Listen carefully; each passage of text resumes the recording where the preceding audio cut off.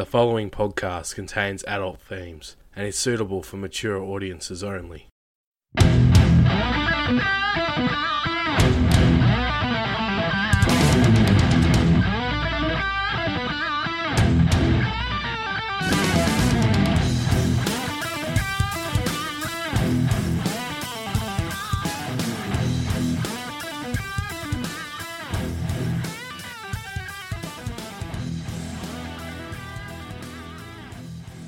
Hello and welcome to Lyrics of Their Life, the podcast that talks about the extraordinary lives lived by those that wrote or performed the songs we know and love.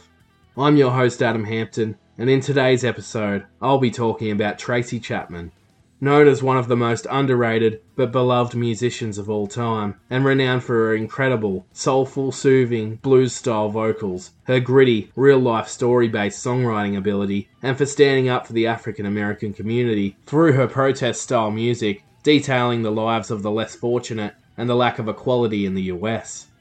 In this episode, we'll look at the rise of Tracy Chapman from her tough childhood days in a time clouded with racism, to performing at Wembley and having a string of classic hits such as Fast Car, Talking About a Revolution, and Give Me One Reason, as she attempted to bring folk music back from the dead during the 80s and the 90s.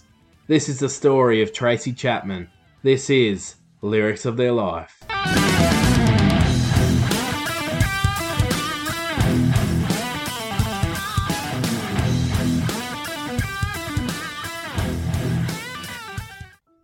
Tracy Chapman was born on the 30th of March, 1964, in Cleveland, Ohio, in the United States of America.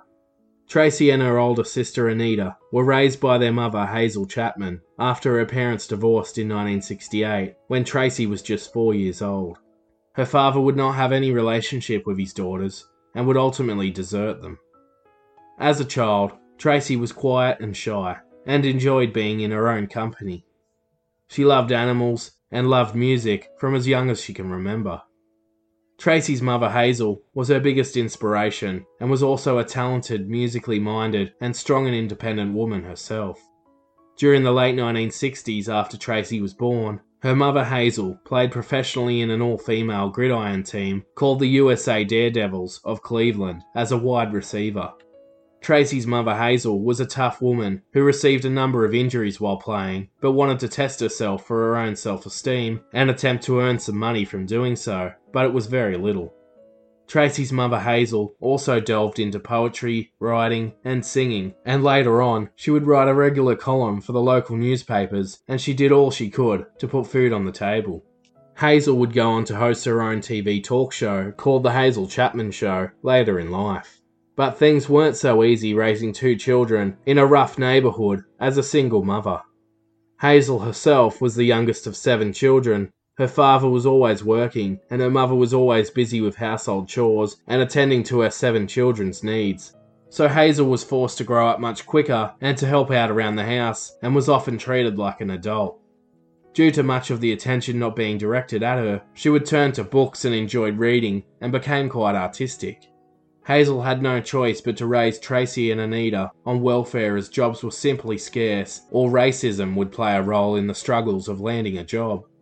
Hazel didn't want to ask for child support from Tracy and Anita's father, so she continued searching for work. Tracy said, "We always had food to eat and a place to stay, but it was a fairly bare bones kind of thing." Eventually, Tracy's mother landed a job working for the state of Ohio and working for a workers' union as a steward, but this wouldn't come about until Tracy was a teenager. Tracy was raised as a Baptist, and when Tracy was just 3 years old, her mother brought her a ukulele as her first instrument with what little money they had, after noticing she enjoyed music. Tracy lived in quite a rough neighbourhood, and a few years after getting her ukulele off of her mother, it was stolen by a girl believed to be one of her best friends, who lived across the street. Tracy was a huge animal lover, and had a pet rabbit who won 3rd place at the local fair. During her schooling years, she began to play the organ. At age 8, she began writing simple songs, but they wouldn't start off as songs, instead they were poems and short stories. By grade 6, around the age of 12, Tracy learnt clarinet.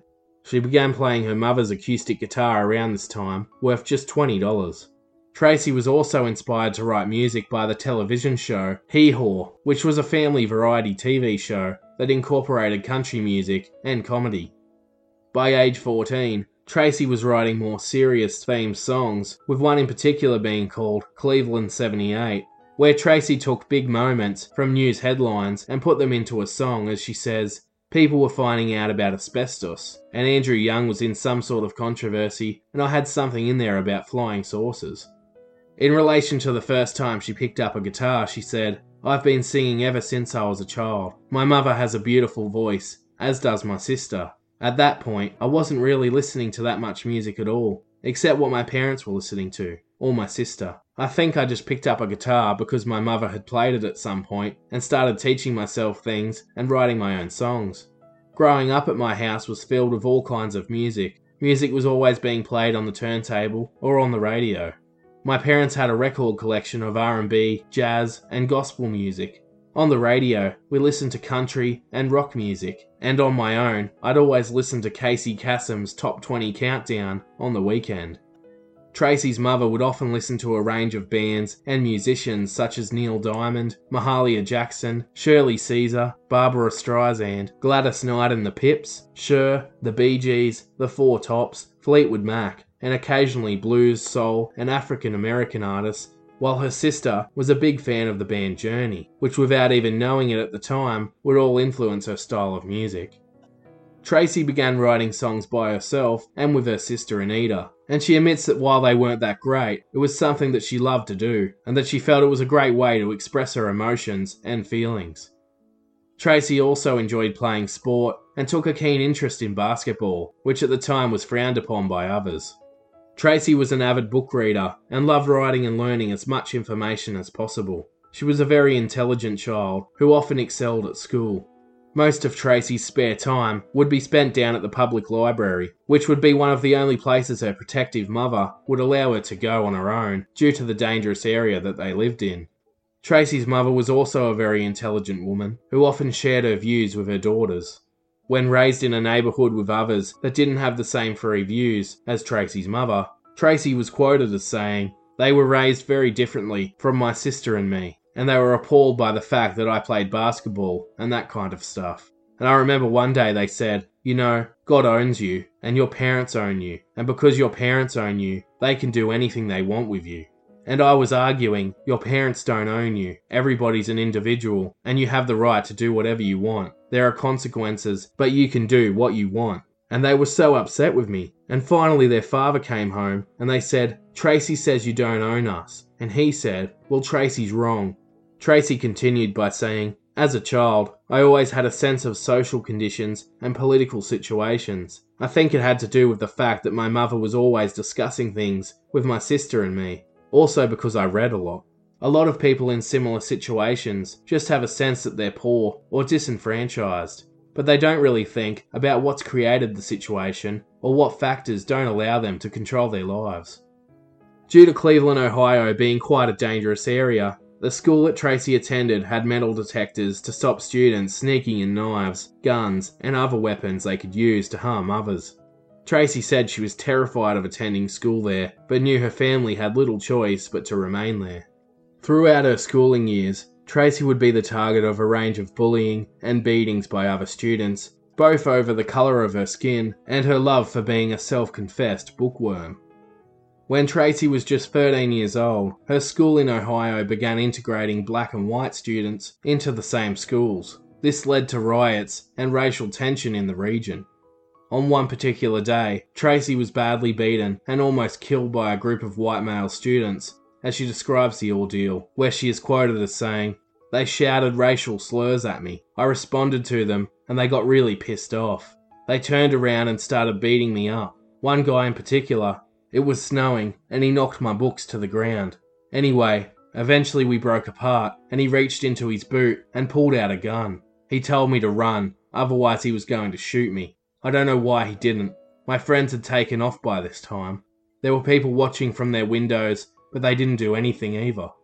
The experience was obviously quite traumatic for Tracy, but it would be the very moment that would drive her to escape the area and chase her dreams by working harder to get into college. She would leave the Cleveland area stating, I have to say honestly, I don't have any fond memories of this place. Tracy knuckled down at school, determined to get out of there, and earned herself an ABC, or a Better Chance Minority Placement scholarship at Worcester School in Danbury, Connecticut. It was a small private boarding school where Tracy initially struggled to fit in as a 15-year-old, as she was one of the only students there from a poor family background. Tracy was quoted as saying, "Students there just said very stupid things. They had never met a poor person before. In some ways they were curious, but in ways that were just insulting." The school focused heavily on the arts, music, and theatre, which was perfect for expanding Tracy's creative mind and skills. The school was very encouraging of social and political discussion, which would ultimately filter into Tracy's music later on. Tracy's mother and sister hoped she would break free of the struggles of Ohio, and that's exactly what she did, realizing that she wanted to improve her own life and support herself and her family. Despite enjoying the new school, Tracy often felt awkward and out of place, stating, "Even though almost everything was paid for, my books and transportation to and from vacations, you'd end up on shorter vacations where you couldn't really go home and you couldn't stay at the school. So you'd have to go to someone's house, and often they were people I didn't know. And you did get the sense that they felt like they were doing charity work." At Worcester, Tracy received high grades of B and B+, and once again proved her intelligence. She was regarded by her teachers at the school as a natural athlete who excelled at basketball and soccer. Many of the students at Worcester were interested in folk music, most notably the guitar, and introduced Tracy to the work of popular folk and blues artists of the time, including Neil Young, Crosby, Stills and Nash, and Bob Dylan. Known for his great protest and political theme songs, and blues acoustic and folk style hits such as Blowing in the Wind and The Times They Are A-Changing, she would be inspired by Dylan to pursue this style further. Tracy's teachers would recognise Tracy's talents and gave her a number of opportunities to perform for the school. This led her to meet the chaplain of the school, who would lend his guitar to her for a period of time after noticing her talent and due to the fact that Tracy couldn't afford to buy her own. The chaplain encouraged her to get one, if she could, but as time passed, he called Tracy into his office and handed her a cheque with enough cash to buy her a brand new guitar, after he himself and others, including students and teachers at the school, contributed to helping her buy her first guitar. It was a beautiful gesture that would ultimately kickstart her career. Tracy would often be seen around the campus, sitting on a white fence outside her dorm room, playing guitar, or in a small high-ceiling chapel, as it had great acoustics. In 1982, Tracy would graduate from Worcester, and in the class yearbook was Tracy's photo with a quote from an African-American feminist that reads, "There is always something to do. There are hungry people to feed, naked people to clothe, sick people to comfort and make well. And while I don't expect you to save the world, I do think it's not asking too much for you to love those with whom you sleep, share the happiness of those who call you friend, engage those among you who are visionary, and remove from your life those who offer you depression, despair, and disrespect."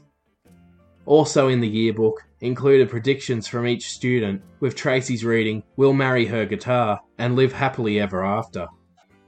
Although Tracy was clearly a talented young musician and had been encouraged to enter a career as a musician, Tracy was more interested in becoming a veterinarian, as she was a huge animal lover. So after graduating from Worcester in 1982 and being accepted by 6 different universities, with 5 offering financial support, Tracy decided to enroll at Tufts University, located near Boston in the US. It was here where she studied biology and veterinarian studies. As she stated, "One of the reasons I chose Tufts is that they have one of the best veterinary schools in the country. Since I was 6 years old, I wanted to be a veterinarian." But after commencing her studies, Tracy soon had a change of heart and decided to study anthropology instead, where she would learn to study human behaviour and human civilization in the past and present, focusing mainly on Western African cultures. She felt this gave her more time to play her music as she would venture out and perform in public. During her time at Tufts University, Tracy also realised her other passion for photography and began teaching herself how to draw. Tracy always had a strong appreciation for art, as Cleveland had a great arts museum during her childhood, where she would often go with the school on excursions. Tracy would continue this trend and visit art museums whenever she could. In order to support her study and career aspirations, she worked part-time as a bike messenger and courier, as well as mowing lawns and performing grounds maintenance work. But her most interesting job involved babysitting monkeys, after landing the job through her biology major. Tracy would eventually graduate with a bachelor's degree in anthropology and African studies, and she thought about entering into a graduate degree in ethnomusicology, but instead opted to stick to playing music and continuing her studies in anthropology. During Tracy's college days, she continued with exploring her love of music and performing at small venues, coffee shops, churches, the university, and busking on the streets, performing mostly original songs as well as some covers. She began to build a good solid following, and her name started to get around town. Tracy would busk at Harvard Square and at coffee shops in Cambridge. Previously, while at Worcester, Tracy wrote a song called Talking About a Revolution, and the track became a college hit with fellow students at the university, as it played on the university's radio station. Tracy also worked with an African drum band during her time at university, but preferred working as a solo artist and developed her own folk-style sound. Shortly after, she was offered a record deal but turned it down as she wanted to focus on her education first, as Tracy was determined to have plenty of backup options if one should fail. Despite knocking back her first serious offer, Tracy's classmate, Brian Koppelman, was made aware of her talents after he was searching for a musician to sing at his apartheid protest rally to be held at the university. After his friend told him about Tracy and her great musical talents, Brian went and saw her performing at a local coffee house, and he couldn't believe how great and natural of a talent she was. As he said, Tracy walked onto stage, and it was like an epiphany. Her presence, her voice, her songs, her sincerity, it all came across. It was immediately clear to me that she was among the most gifted people walking the earth. Interested in what Tracy had to offer, Brian would meet up with Tracy after the show and said to her, "I have been managing bands since I was 13 and producing demos and working in record companies every summer, and I really have worked to be my own person, but you're so extraordinary. I think my dad can help you, and we should find a way to do something together." But once again, Tracy wasn't so interested and was only keen to perform at the rally, as she too cared passionately about its message. Tracy performed at the rally, and Brian watched on once again in amazement as she filled people's eyes with tears, and the emotion and honesty she put into her original material was too hard to ignore. Tracy kept moving along, performing at small venues, coffee houses, busking, and even performing at gay and lesbian nightclubs and bars. Brian continued to follow her performances and kept asking to work with her, but Tracy continued to knock him back. Realizing that Tracy was going to slip through his fingers, he realized he needed to act quickly when he found out that she had recorded her first demo, which included the track called Talking About a Revolution, and had taken it to the Tufts University radio station that was on campus called WMFO. Brian snuck into the radio station's recording booth, and while his friend distracted the DJ, Brian snuck in and took the demo tape. They then returned to their room and copied it onto a cassette. Brian then sent the cassette to his father and informed him just how talented Tracy was. Brian's father was Charles Koppelman, known for his highly successful music publishing company, SBK, which he was a part of. Charles especially flew down to watch Chapman perform and was blown away. As he said, "Her songs were wonderful melodies with important lyrics. That was enough. But when I saw her in front of an audience, when she smiled, everyone smiled. When she was serious, you could hear a pin drop." Charles Koppelman quickly moved to sign Tracy to SBK Publishing in 1986 after months of Tracy second-guessing her singing, with Elliot Roberts being assigned as her manager, who had also worked with the likes of Joni Mitchell, Tom Petty, The Cars, Bob Dylan, and Neil Young. Brian then set out to land her a record deal and took her demo to a range of record labels, with many knocking her back. But it would only take one to turn her fortunes around, and that one was Elektra, who signed Tracy Chapman in 1987 at just the age of 22. Although Elektra had signed Tracy, they didn't expect much from her, and didn't actually think that she would sell overly well commercially, but they were impressed by her voice and songwriting ability in the demo for Talking About a Revolution. Tracy wasn't sure if being a commercial artist was what she wanted, and always doubted that she would ever get signed by a major label, but she decided to roll with it and see where it took her. She was quoted as saying, I have to say that I never thought I would get a contract with a major record label. All the time since I was a kid listening to records and the radio, I didn't think there was any indication that record people would find the kind of music that I did marketable, especially when I was singing songs like Talking About a Revolution during the 70s. I didn't see a place for me there. The very first song Tracy would record and release after signing her record deal would be called For My Lover, and was included and sold with the local Boston paper called Fast Folk magazine. Tracy then began working on her debut album with producer David Kirschenbaum. Tracy was determined to have the meaning and integrity of her lyrics in her songs left intact, and Kirschenbaum said, "She said right off the bat that she wanted the record to be real simple. I wanted to make sure that she was in front, vocally and thematically, and that everything was built around her."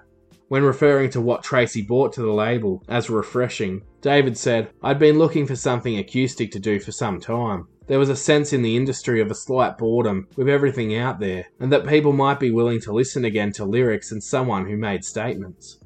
The album itself took 8 weeks to put together during 1987, and when played for executives at Elektra, not one person had a negative word to say about the album. But a majority of the executives in the room believed that despite being a great sounding album, that it wouldn't sell more than 50,000 copies, and they worried as the 80s had been dominated by synthesizers and bright pop and party music, as opposed to singer-songwriters. On the 5th of April, 1988, Tracy Chapman released her debut self-titled album to the world, with brilliant singles such as Fast Car, Talking About a Revolution, and Baby Can I Hold You. Tracy's debut album would become a smash hit. It became critically acclaimed, and she was praised for her storytelling type acoustic ballads and soulful blues folk style vocals, and her incredible ability as a guitarist. Tracy captured many sorrowful stories from both others and her own experiences, bringing a refreshing sound to the 80s.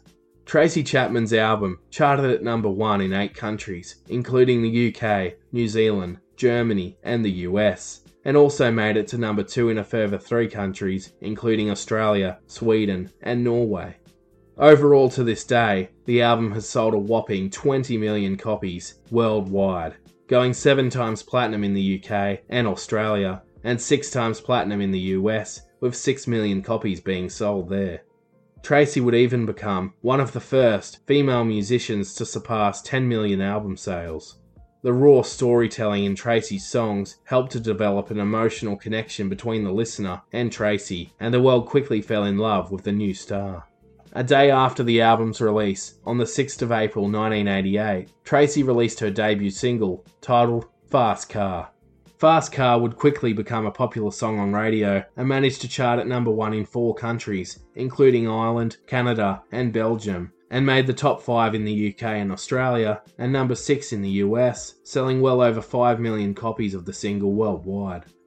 Fast Car's success led the album to sell incredibly well, selling 2 million copies in the US in just its first 2 weeks.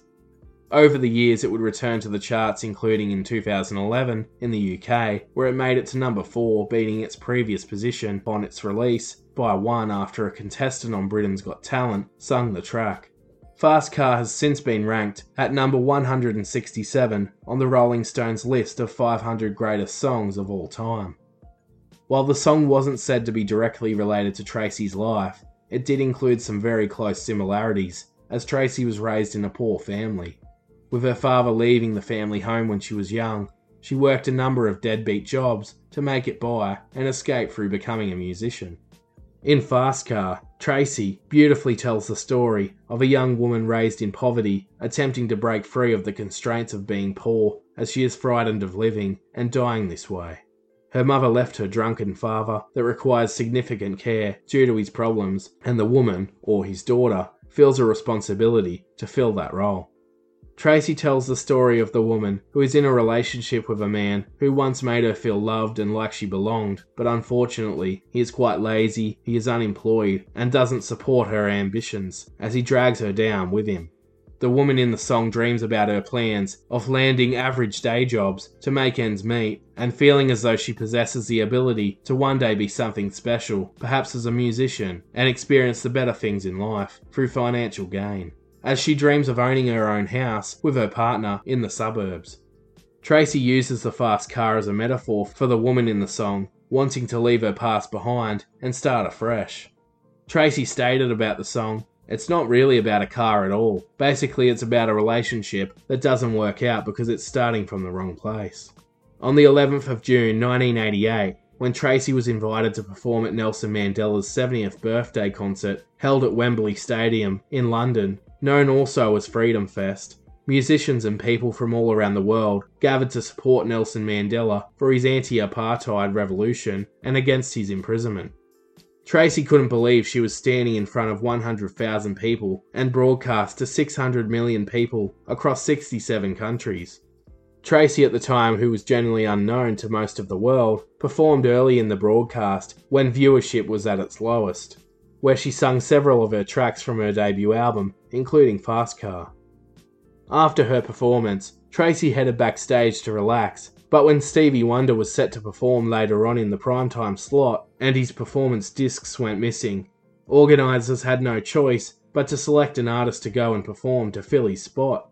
The artist they chose happened to be Tracy Chapman, and they told her to just go out and perform Fast Car.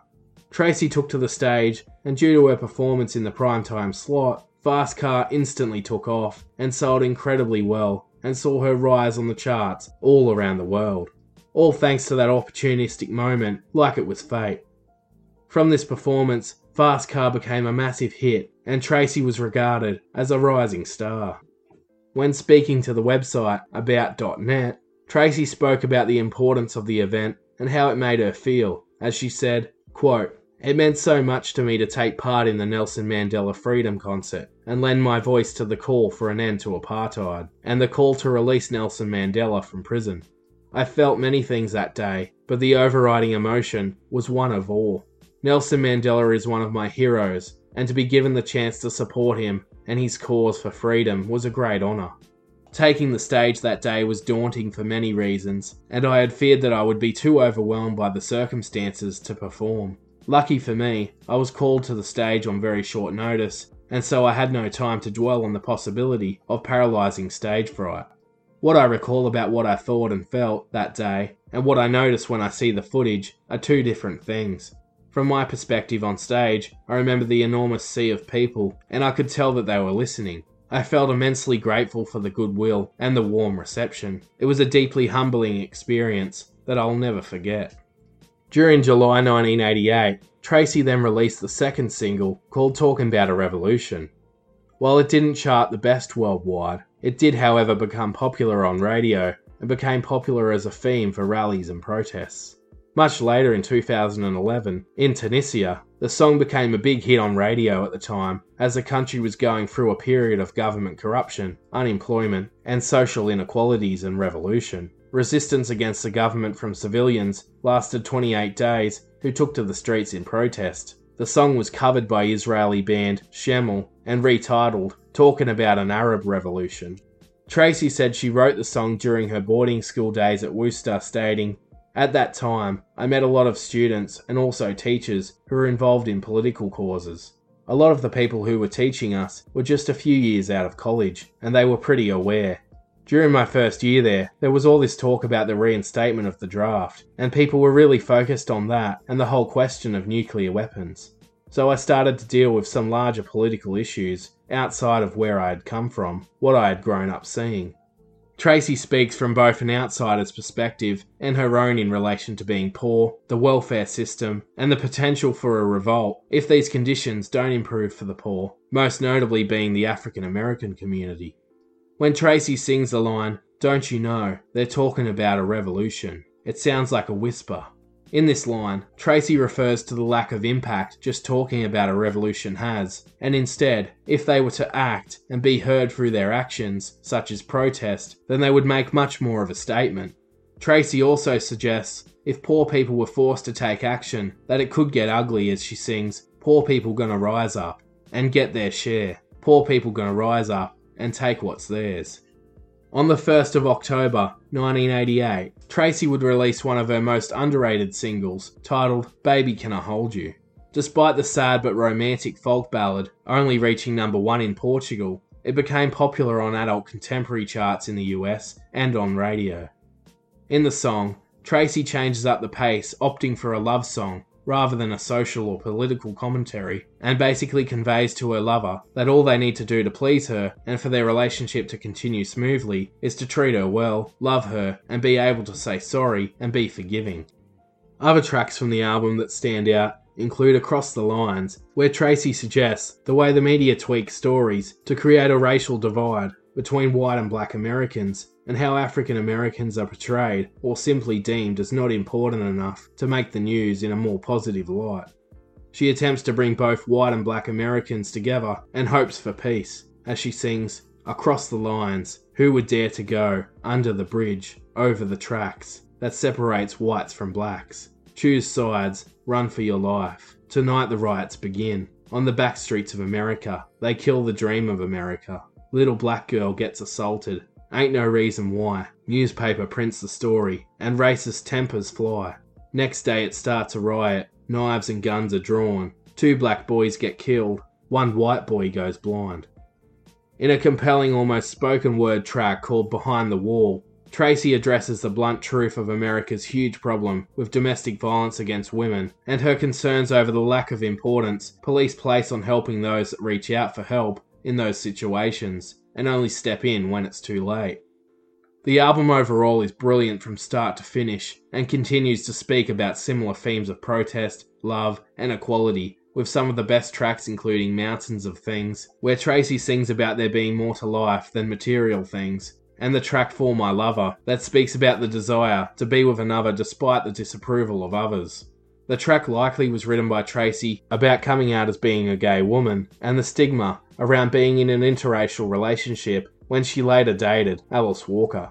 Tracy always remained extremely private about her sexuality and life outside of music, stating that their relationship, quote, "was delicious and lovely and wonderful, and I totally enjoyed it, and I was completely in love with her, but it was not anybody's business but ours. I have a public life, that's my work life, and I have my personal life. In some ways, the decision to keep the two things separate relates to the work I do."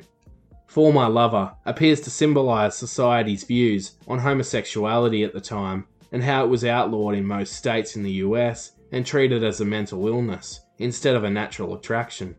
Tracy describes the lengths she would go to for love and the way she is made to feel like she is serving a prison sentence for her sexuality. As Tracy sings, 2 weeks in a Virginia jail, for my lover, for my lover. $20,000 bail, for my lover, for my lover. And everybody thinks that I'm the fool, but they don't get any love from you. The things we don't do for love, I'd climb a mountain if I had to, risk my life so I could have you. Every day I'm psychoanalyzed, for my lover, for my lover. They dope me up and tell me lies. On the 22nd of February 1989, Tracy Chapman attended the 31st Annual Grammy Awards in LA, where she had been nominated across 6 categories and managed to win 3 of them, including Best Pop Vocal Performance for Fast Car, Best Contemporary Folk Recording, and Best New Artist. Tracy missed out on Song of the Year for Fast Car, being narrowly beat to the Grammy by Bobby McFerrin for Don't Worry Be Happy, and for Album of the Year being beaten by George Michael with Faith. Tracy also won Brit Awards and AMAs for Best New Artist, as everything was looking incredibly bright for the soon-to-be 24-year-old. We interrupt our program to bring you this important message.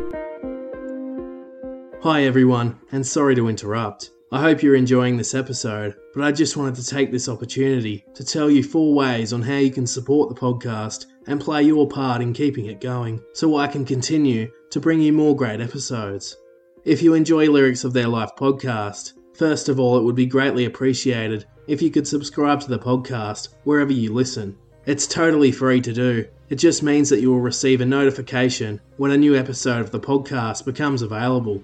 Secondly, you can leave the podcast a positive 5-star review on iTunes, as this helps the podcast reach a larger audience. Third of all, you can tell your friends all about the podcast or join us on our social media pages at Facebook, Instagram, TikTok, and Twitter. While finally, you can take your support one step further and head to our Patreon page and pledge your support to one of 2 of our plans for just $1 or $5 per month with no lock-in contract. Or you can pledge just a one-off payment for all the hard work that goes into creating the podcast. and you will receive a number of extra benefits to go with your donation. Or you can even buy me a beer for $5 at buymeacoffee.com/lyricsoflifepod. I am a totally independent podcast creator, meaning there are no large networks or businesses financially supporting my work. So your support would be greatly appreciated, as it means I can continue creating more content, such as biographies, the weekly muse, interviews, and more, as it takes a lot of time, resources, and research to prepare and upload just one single episode. Links to Patreon and Buy Me a Coffee can be found in the show notes, on our website at lyricsoftheirlife.com, or on our Facebook page. Once again, I appreciate every one of my listeners for their support, no matter the form it comes in. Thanks for listening. Now let's get back to the episode.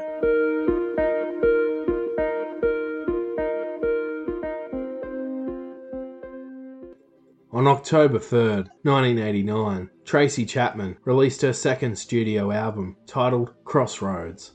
Working once again with David Kirschenbaum, the album would sell a total of 7 million copies worldwide, and was considered by critics as a step backwards compared to her previous debut album, despite selling a generous amount of albums, and the album itself having a great selection of material, with Tracy's brilliant songwriting ability, vocals, and instrumentalist ability on display once again.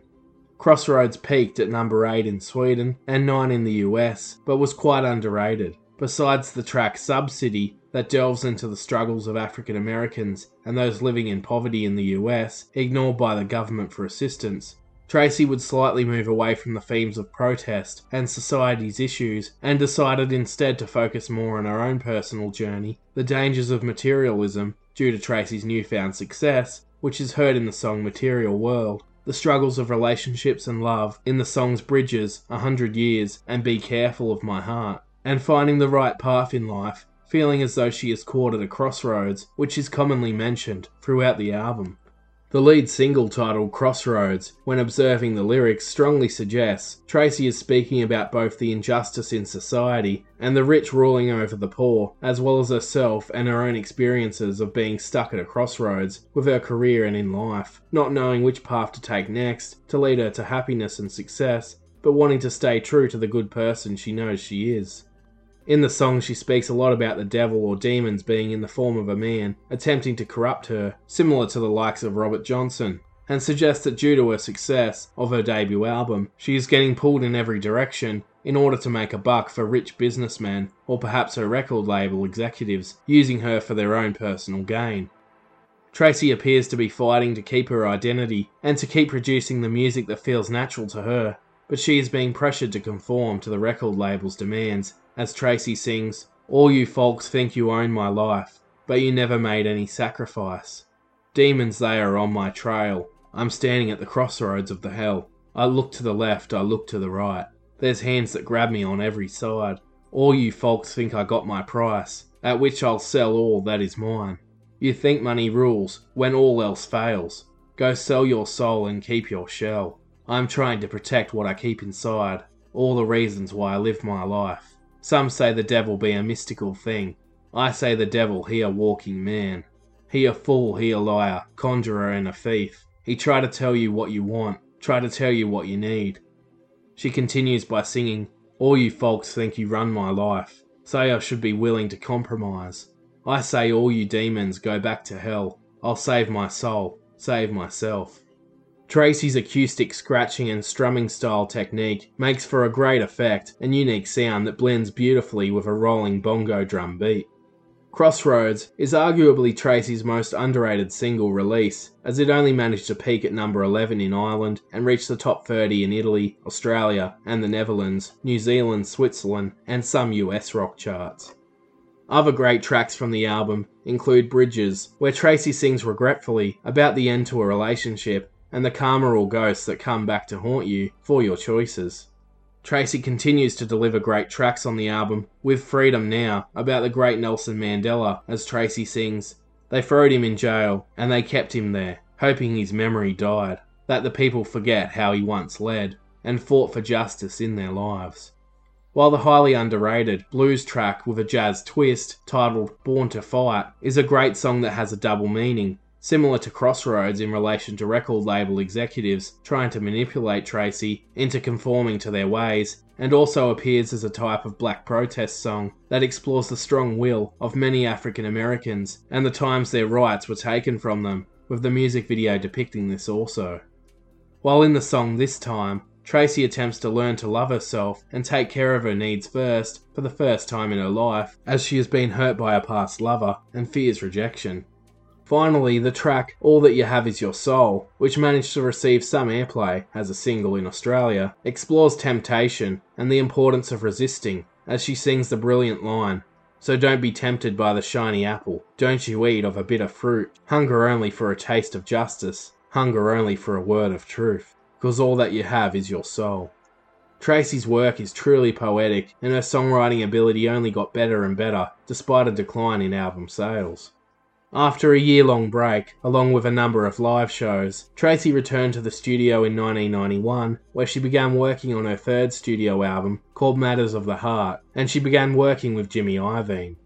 On the 28th of April, 1992, Tracy released Matters of the Heart to the world, but she would be disappointed when it only managed to make it to number 37 in Sweden and 53 in the US.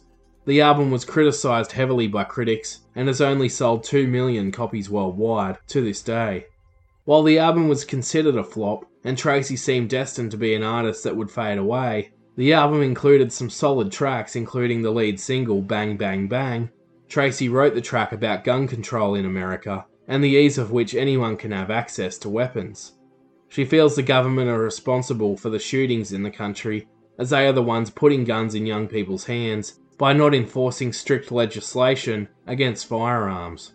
Then when those young people, especially the African American community, come back to kill others in the future, as their life hasn't worked out due to the lack of opportunities, and the only choice they've ever had is to make it by selling drugs, they are either prosecuted or shot dead by police themselves, and all the blame is thrust onto the perpetrator, who is actually the victim, and none of the blame falls on the government for creating the problem in the first place. The song is sung from a variety of perspectives, including the government, the boy, and Tracy, as Tracy delivers some confronting but honest and eye-opening lyrics when she sings, "What you gonna do? You go and give the boy a gun.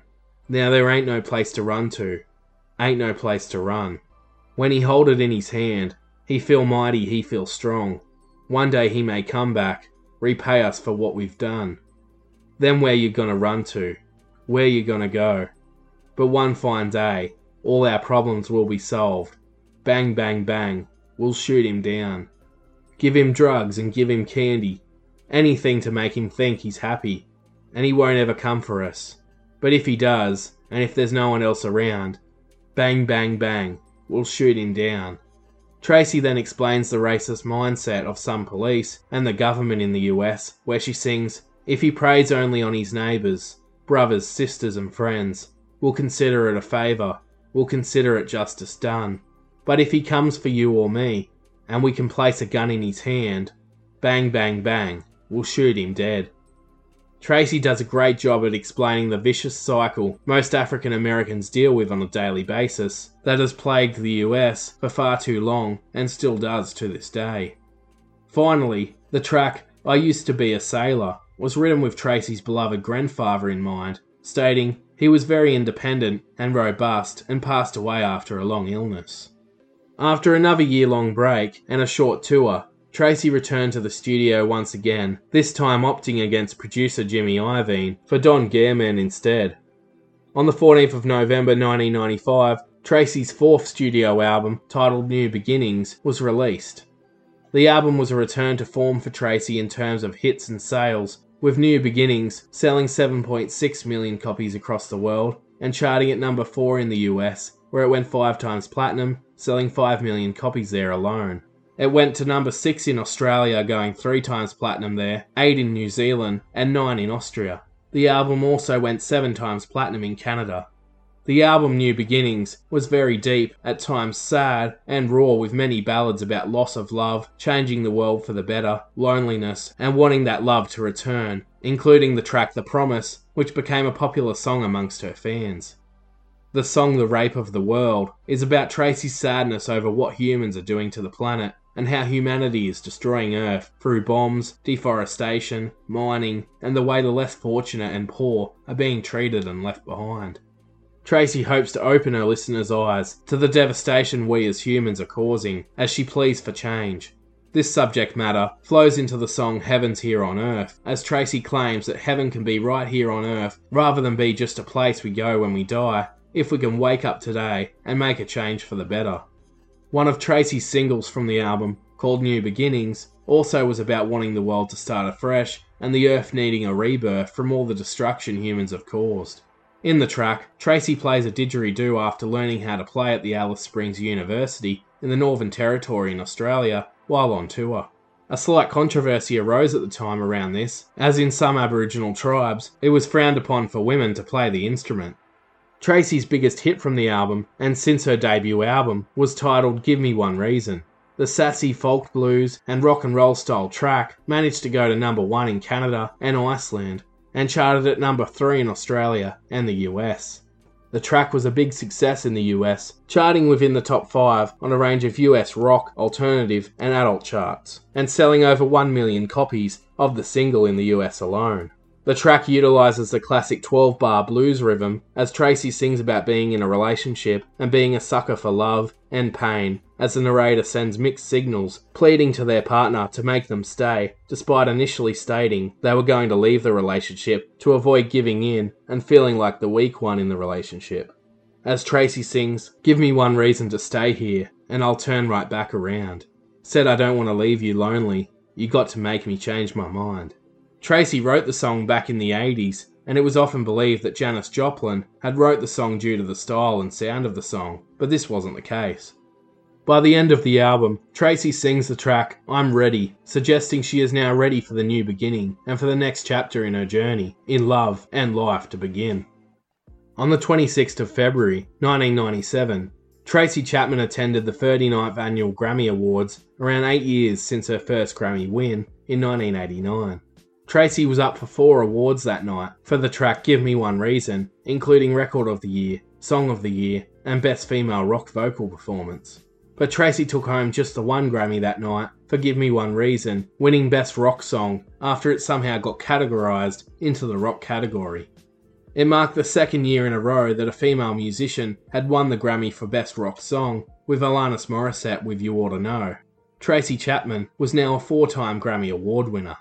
That same year, Tracy appeared alongside blues legend B.B. King for his track The Thrill Is Gone for an ultimate blues collaboration. Tracy would tour for a brief period and then step away from the music industry for some time, returning in 1999 to the studio in preparation for a 5th studio album titled Telling Stories, this time rehiring David Kirschenbaum as a producer.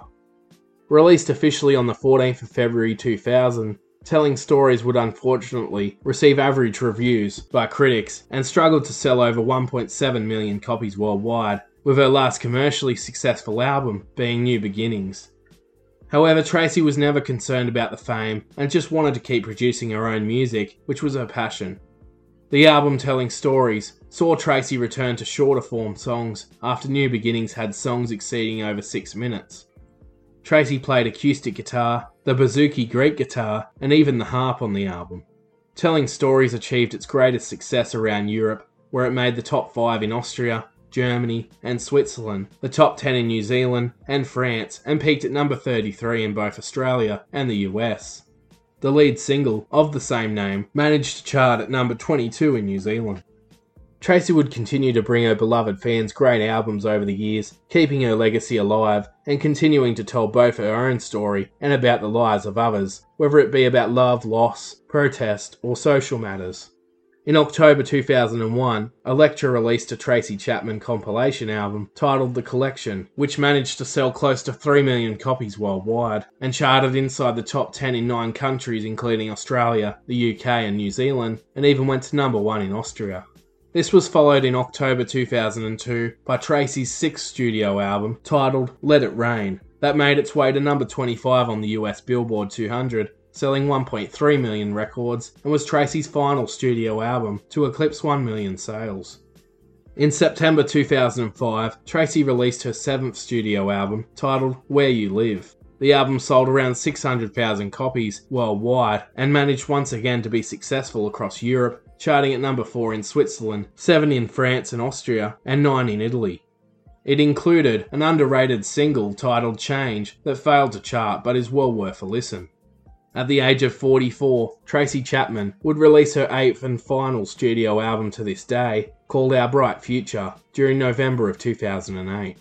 The album managed to go to number 5 in France and number 9 in Switzerland, but only managed to make it to number 57 in the US, 75 in the UK, and 81 in Australia. It did, however, improve sales-wise compared to her previous album, Where You Live, with Our Bright Future selling around 700,000 copies to this day. The album was even nominated for a Grammy for Best Folk Contemporary Album and includes some solid tracks, such as I Did It All and Sing For You, but once again they struggled to break onto the mainstream. In 2015, a Tracy Chapman Greatest Hits album was released, but only sold close to 400,000 copies and lacked the right promotion. That same year, Tracy performed as one of the final ever musical guests on The Late Show with David Letterman, as she took to the stage to pay tribute to Ben E. King by singing Stand By Me. The rendition was so great that it went viral on social media, YouTube, and landed her a string of interviews. In 2018, a lawsuit was opened by Tracy Chapman against American R&B and hip-hop artist Nicki Minaj, as she claimed Nicki had unfairly used a sample, lyrics, and vocal melody of Tracy's song Baby Can I Hold You in the track called Sorry, that was blocked from being released after Tracy declined to give Minaj permission. Due to Minaj using the parts of the song without seeking Tracy's permission, and the track leaking to a radio station, and after a lengthy 2-year court battle, Tracy Chapman came out on top in January 2021, winning $450,000 in a settlement, and the song was blocked from being released at all.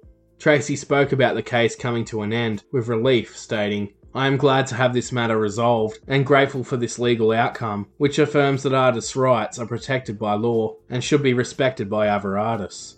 I was asked in this situation numerous times for permission to use my song. In each instance, politely and in a timely manner, I unequivocally said no. Apparently Miss Minaj chose not to hear, despite my clear intentions." Over the years, Tracy has given a lot back to charities and communities that she cares deeply about. Some of these include Make Poverty History, Human Rights, AIDS research, and helping out at Cleveland elementary schools. For her work in the music industry and social activism, she received an honorary doctorate from St. Xavier University in Chicago in 1997, and an honorary doctorate in fine arts at the same university where she graduated, at Tufts University in 2004. Tracy Chapman has now sold around 47 million albums worldwide and has claimed 4 Grammys over her career that began in 1988 with the massive hit Fast Car. Her debut album was a smash hit, and thanks to that faithful performance at Nelson Mandela's 70th birthday, it set her up with a long and successful career spanning over 3 decades.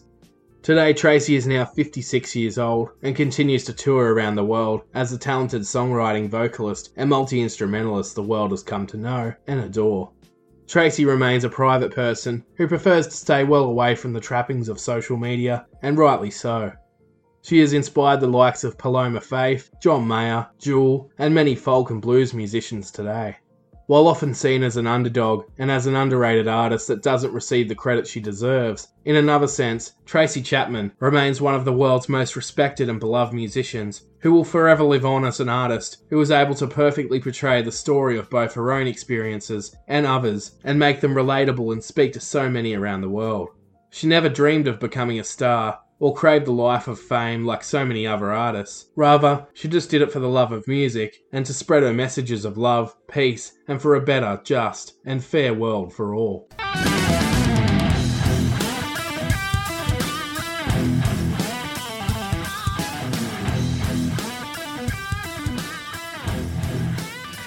Thank you all so much for joining me for the story of Tracy Chapman. Don't forget to check out our other episodes from Season 1 and 2, and if you're new to the podcast, be sure to join us next week for another amazing episode, which will be revealed on our social media pages during the week. For more information regarding this episode, including weekly updates and more, head to our Facebook page at Lyrics of Their Life Podcast or our website at lyricsoftheirlife.com.